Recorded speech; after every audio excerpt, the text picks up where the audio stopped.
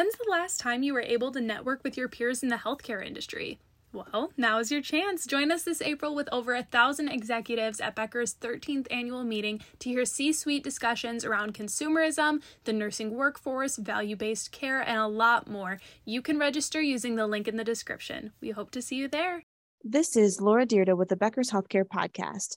I'm thrilled today to be joined by Franklin Owusu, Administrator of Hospital Operations at The Ohio State University Wexner Medical Center. Franklin, it's a pleasure to have you on the podcast today. Thank you. Great to be with you. Appreciate you having me on today. Now, I know we've got a lot to talk about. There's so much happening in healthcare and a lot of exciting things heading into 2023. But before we dive into my questions, can you tell us just a little bit more about yourself and your background? Sure. As you mentioned, I am the Administrator for Hospital Operations. I oversee patient flow for the hospital. So the departments that roll up under me include the Transfer Center and Capacity Management, Environmental Services, Patient Transport, and ED Operations, which also includes Center for Emergency Services. My background, when I graduated from the University of Pittsburgh.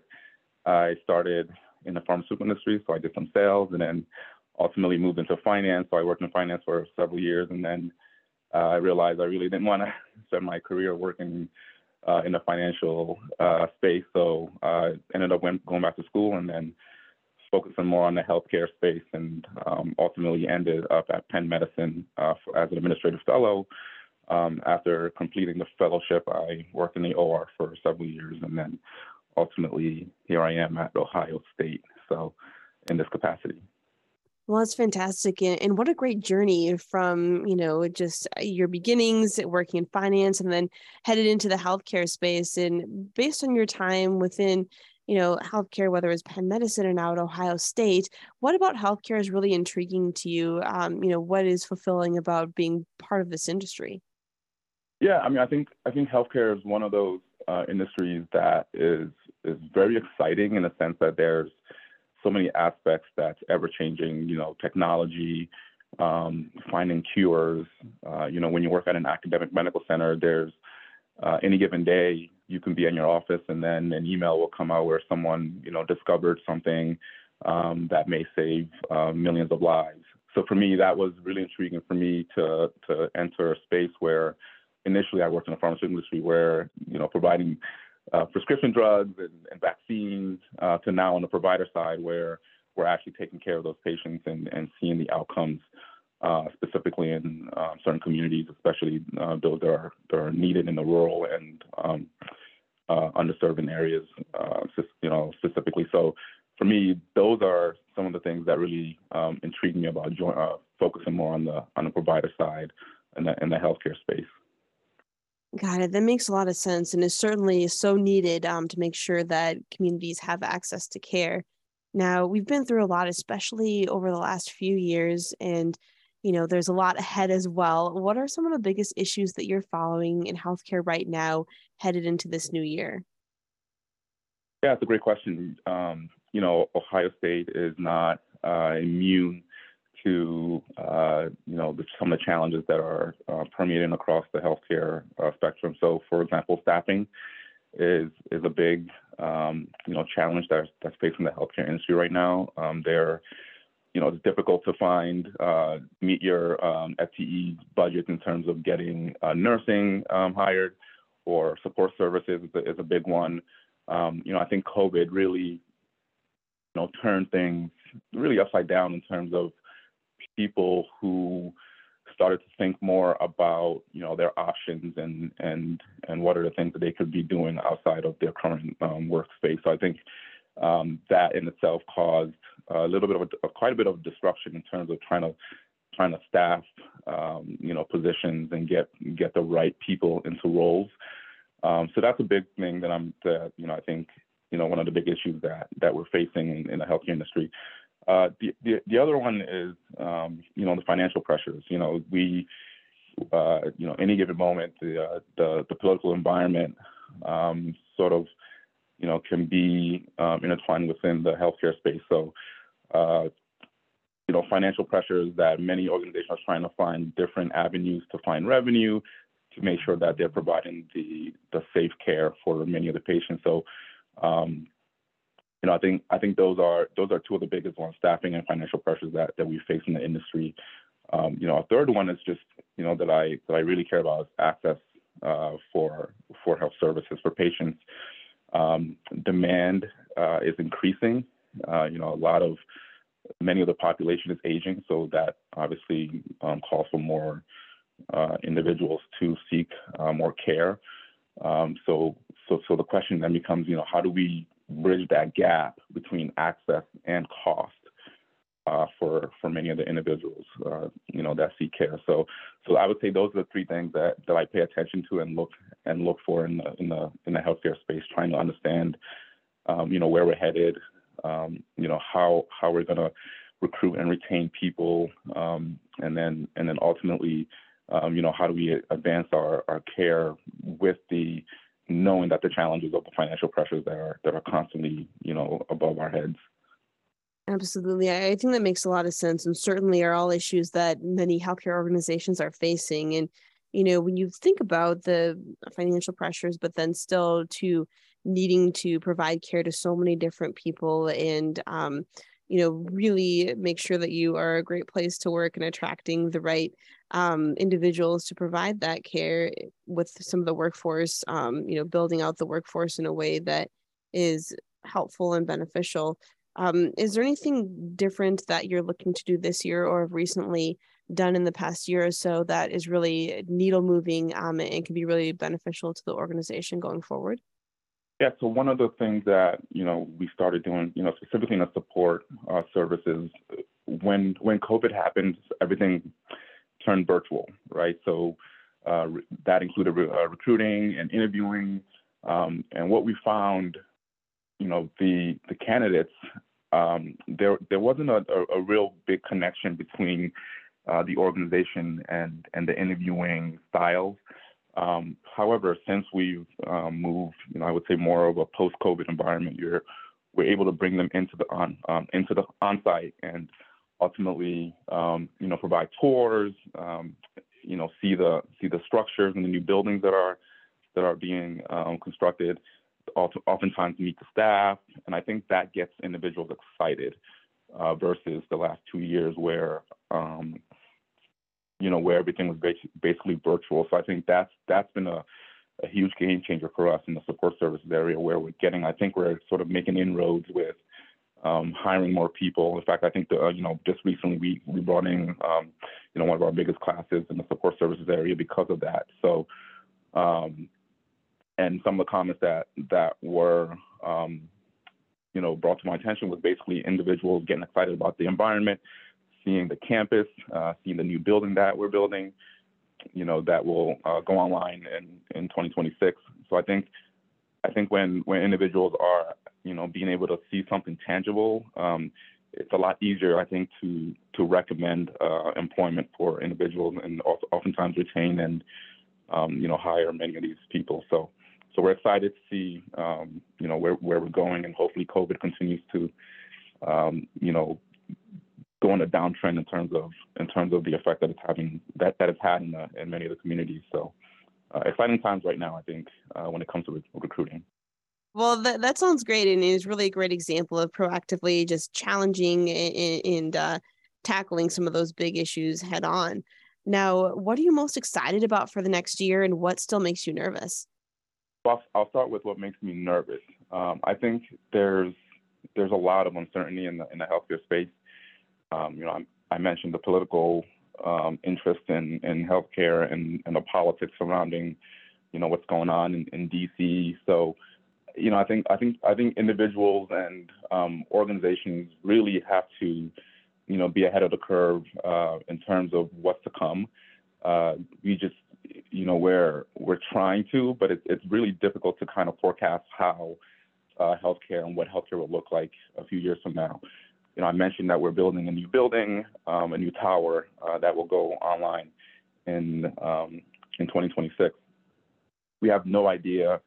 I think we're forecasting and we're predicting how things will go, but we have no idea what's going to happen once that building goes live. will we be organized effectively? Will we, have teams in the right places? Will we have the equipment all in the building? So, all of that is something that makes, I think if you're a leader in healthcare and you're working at an academic medical center, should really, make you somewhat cautious in terms of how we approach things. The good news is we have good leaders at the organization, and I think we're making some really big strides in terms of how we're looking at staffing, how we're looking at supplies, and really cutting costs is something that's a big focus. So I think those are the things that I think about, how when I'm thinking about what makes me nervous in the next few years, especially at this academic center where we're trying to build this large tower, and then focus primarily on that. And I mentioned that financial pressure. How do we continue to focus on making our budgets and making sure that building goes up in 2026. On the flip side, what makes me excited? Honestly, I'm really excited about the news of new entrants in healthcare. Like the big tech and retailers that are entering the healthcare space. And the reason why, this might sound somewhat opposite of what others think, but I think I think competition forces healthcare companies to innovate faster. If you think about the last few years when many of these organizations that started offering, telehealth, and especially when COVID happened, I think it accelerated how we provided care, via telehealth, getting to those areas that we normally couldn't reach, the rural areas, some of those areas that are what we consider, I guess we would consider sometimes left behind, have a much easier chance now of getting care and getting access to primary care services, for example. So for me, I think COVID has certainly accelerated it for a bit in terms of competition, but I think it's forcing us as an organization to innovate, to think differently in terms of how we're providing care to our patients and community at large. So, I think for me, I'm excited to see all these organizations that think they know what they're doing when it comes to providing care for patients. We'll see how it goes. I think Amazon tried it. Some other organizations have tried to enter the space, and I think they're finding out that it's not as easy as as it seems.